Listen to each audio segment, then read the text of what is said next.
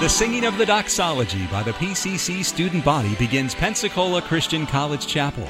At each chapel service, students have an opportunity to receive spiritual exhortation and enrichment during a time of music and meditation on God's Word. This podcast shares selected recent chapel messages from guest speakers, faculty, and staff. Welcome to the PCC Chapel Podcast. We're in Judges this morning, Judges chapter 4, Judges 4. Something on my heart today as I thought about who I was speaking to and where you're going in life and how God wants to use you. It's amazing to me the comments that have been made already in chapel that dovetail right to what's on my heart today. God has something special, and let's see what it might be. Judges 4, verses 1 to 3. And the children of Israel again did evil in the sight of the Lord when Ehud was dead, and the Lord sold them into the hand of Jabin, king of Canaan, that reigned in Hazor, the captain of whose host was Sisera, which dwelt in Harosheth of the Gentiles. And the children of Israel cried unto the Lord, for he had 900 chariots of iron, and 20 years he mightily oppressed the children of Israel. Look at verse 15, same chapter. And the Lord discomfited Sisera and all his chariots and all his hosts with the edge of the sword before Barak, so that Sisera lighted down off his chariot and fled away on his feet. But Barak pursued after the chariots and after the host unto Harosheth of the Gentiles. And all the host of Sisera fell upon the edge of the sword, and there was not a man left. Now, you know what happened to him? He ends up in Jael's tent, and she put something in his mind he had never had before. And that's the end of him. So God gave them a marvelous, wonderful victory against people they never thought they could conquer. 900 chariots is a lot, and they're not just chariots, they're chariots of iron.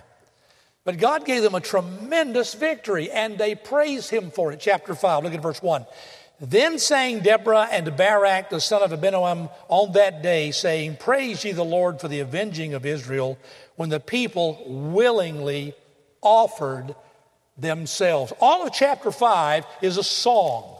It's a praise from Deborah and Barak to the mighty God that had done this tremendous work that had to come from his hand. It was not possible any other way. And they sing praise. And it's a long list of people that came to the aid and thanking them for being there. And boy, they did this and boy, they did that. But among all the thankfulness, we find something quite disturbing. In verse 23, we read these verses. Chapter 5, Curse ye Meroz, said the angel of the Lord. Curse ye bitterly the inhabitants thereof, because they came not to the help of the Lord, to the help of the Lord against the mighty.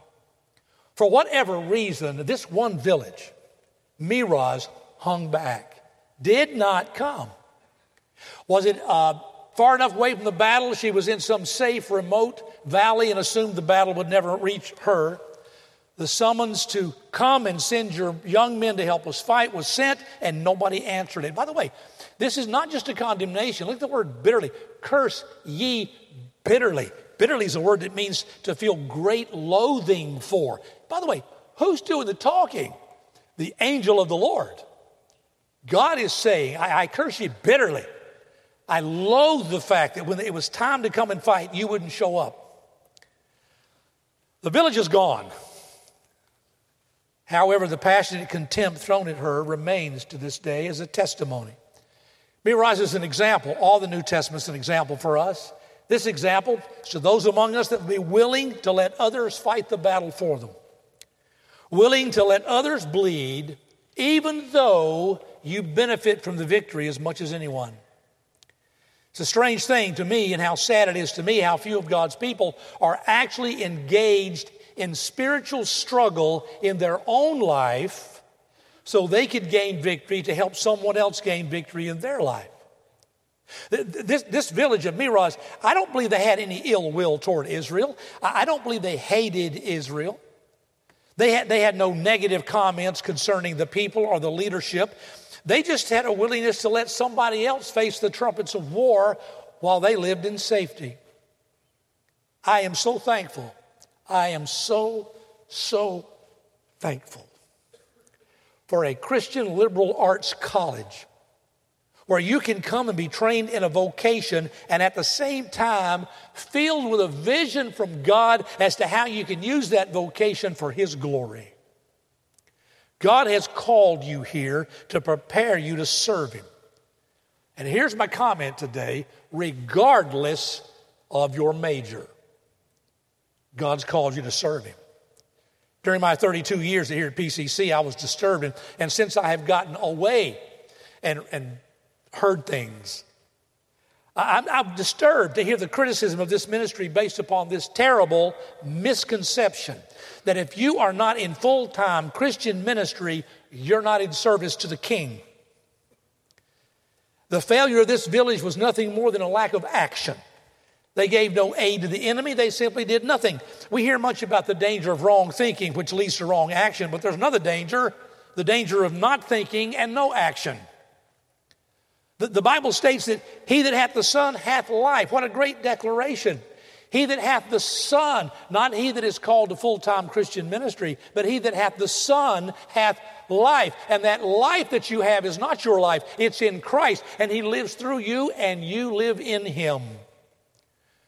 Those that know Christ have a life that others just simply do not have, and we're called by God to live that life. The work of Christ becomes our work, no matter what your major is. God's tasks are our tasks. God's goals are our goals. God's battles are our battles, no matter what your diploma is going to say. Gratitude to Christ ought to cause us to shake off the veil of, why am I here? And declare that we are ready to do whatever work needs to be done.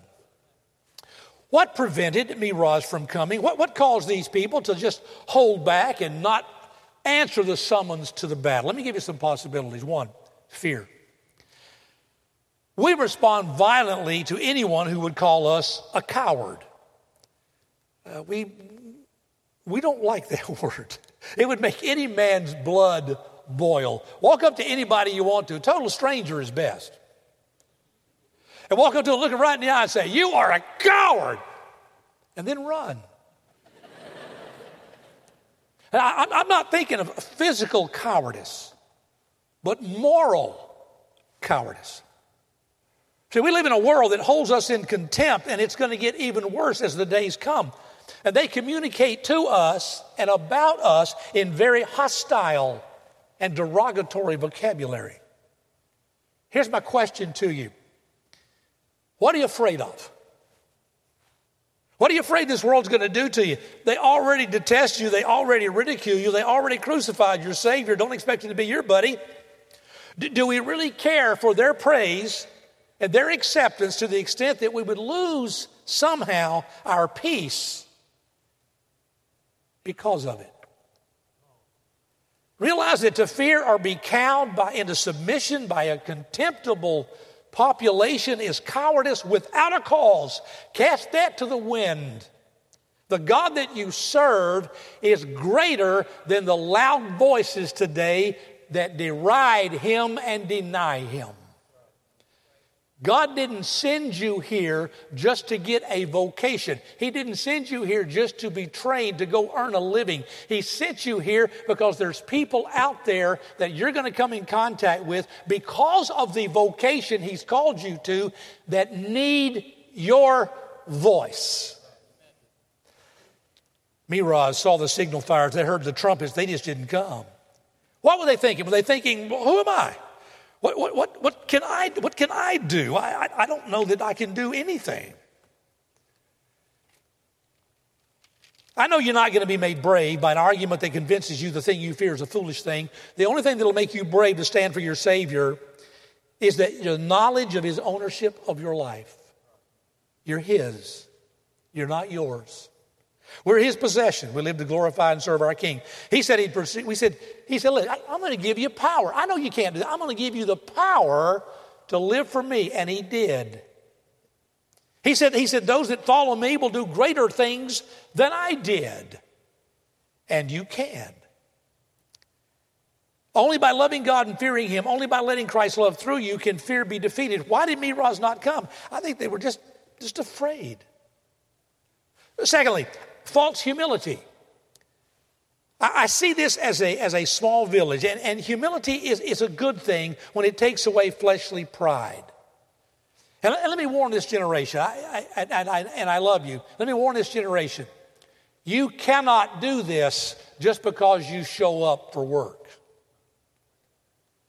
If I see something in this generation that scares me, it's the idea that because I'm there will be success. That's not true.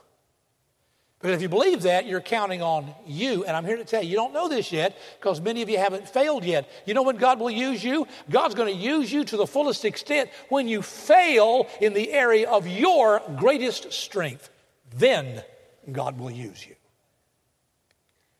God wants to fill you with himself, not with you. Please don't think that because you're here in college, you're getting trained, you're getting a great education. By the way, you are getting a great education. Have you watched people try to talk on TV lately? Most of them can't put a sentence together. You're getting a great education here. Don't leave here prideful in what this college has put in you. Leave here happy that Jesus is in you. And he will use you the way he wants to use you. False humility, be careful of it. A sense of weakness is good in our life because it will drive us to the real source of strength, and that's God in us. But if a sense of weakness causes you to believe, it makes no difference whether you openly represent God or not. Your humility is false. Perhaps that was the problem at Meroz. A small village, maybe poor, possibly very insignificant. They saw the signal fires. They didn't come. What were they thinking? Who am I?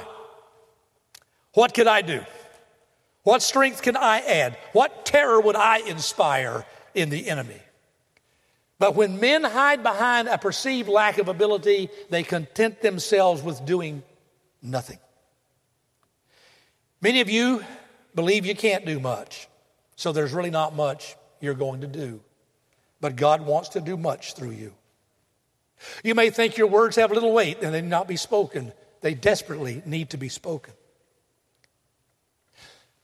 July 19th, 1970, I walked to an altar at a little bitty Center Block Baptist Church in Greensboro, North Carolina, and I gave my heart to Jesus Christ. That night I had no idea what God would do with me, no idea at all.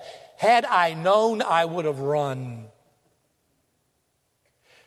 Several years later, in a tall grassy field behind a motel in Bristol, Tennessee, after going to a Bible and bus conference, I surrendered my life to service. And I got down on my knees in a dew-filled grass, and it was wet and it was cold. I just told the Lord, I'm yours. I want to do whatever you want me to do. I give my life to serve young people and serve you and help them in their life. I had no idea what God would do with me. No idea at all. And you're sitting here. You don't know where God's going to take you. You don't know the doors he's going to open. You don't know the magnificent things he has in mind for you. You don't have the right to sit there and say, God doesn't have magnificent plans for me.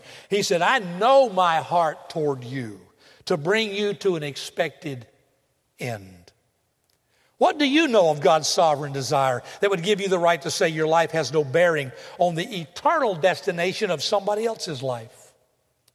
You see you, but you do not see or understand the wonderful manifold power of God, or his desire to use the weak things of this world to confound the mighty. Your weakness is the best opportunity God has to show himself strong. It's not your opportunity to allow yourself to feel weak. False humility is the product of too much emphasis on your personality and your flaws, not enough focus on the power of God. The call to service and surrender to service will draw you out, and it will put you in the crowd that does come and help the Lord when the trumpet is blown. There's another possibility of why they didn't come: expectations. But perhaps they believed the work of God would get done without them. When you feel nothing's expected of you, that's exactly what you do. You sought God's face. I hope you did. You sought God's face, and you went to him and said, as a high school student, I don't know what to do with my life. I don't know where to go. I don't know what you want me to be. If you want to start a long, open-ended conversation, ask a sophomore in high school what they think God wants to do with them. I did it for years teaching at the academy. A student would come to me, I said, what do you think God wants to do with you in your life? And you get this cross-eyed look. They really hadn't given it any thought. You did. You got down on your face to God one night and you said, Lord, what do you want me to do? Where do you want me to go? What do you want me to be? What do you want to do with me? And God brought you here. And God gave you a vision of whatever it is He wanted you to do with your life. And you need to understand something. That is every bit as clear a call as the man that says, I'm a pastoral major, I'm a missions major, I'm a youth pastor major. If God called you and brought you here, He's preparing you not so you can go out and be an engineer or a nurse or a policeman or an accountant. He called you here so you can be a Christian that affects people in those areas. And He's called you, and He's training you, and it's with a very, very powerful purpose in mind. You're no less gifted, you're no less called, you're no less empowered to serve than is the pastor or the youth pastor or the Christian school teacher. The blood of Jesus Christ didn't redeem them more than it redeemed you. Those in full-time Christian ministry have always been in the minority. The cause of Christ has depended upon everyday Christian for centuries, and that's never going to change. You need to be God's dental assistant, God's accountant, God's police officer, God's engineer, God's nurse. Excel in your field.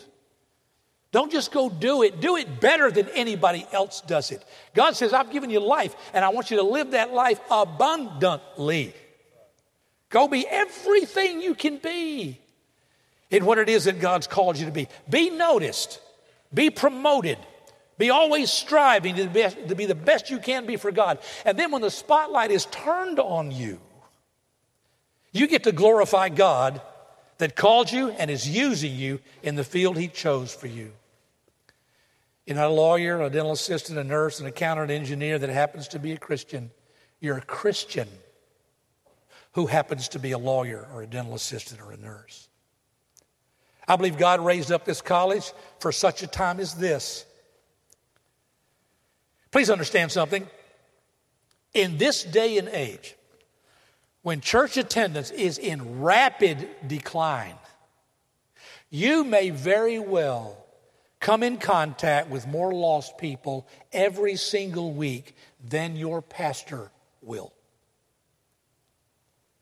A 2021 survey of Americans exposed the sad truth about where America is spiritually. Just 22% of Americans attend church at least once a week. 22%. 1 in 5 attend church at least once a week. 31% say they have not and probably never will attend church.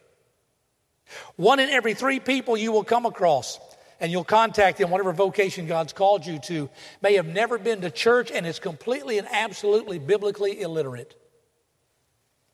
And you will be the epistle read of those people. 1 out of every 3 Americans do not believe there is a God, and they do not believe there's a place called hell. And God has called you to be a light in the darkness and keep those poor, lost people from ending up in a place they don't even believe exists. There ought to be in your heart, as a young person training for service to God, a sense of outrage in your heart. Every day you live a life not spent expending your energies to the glory of God.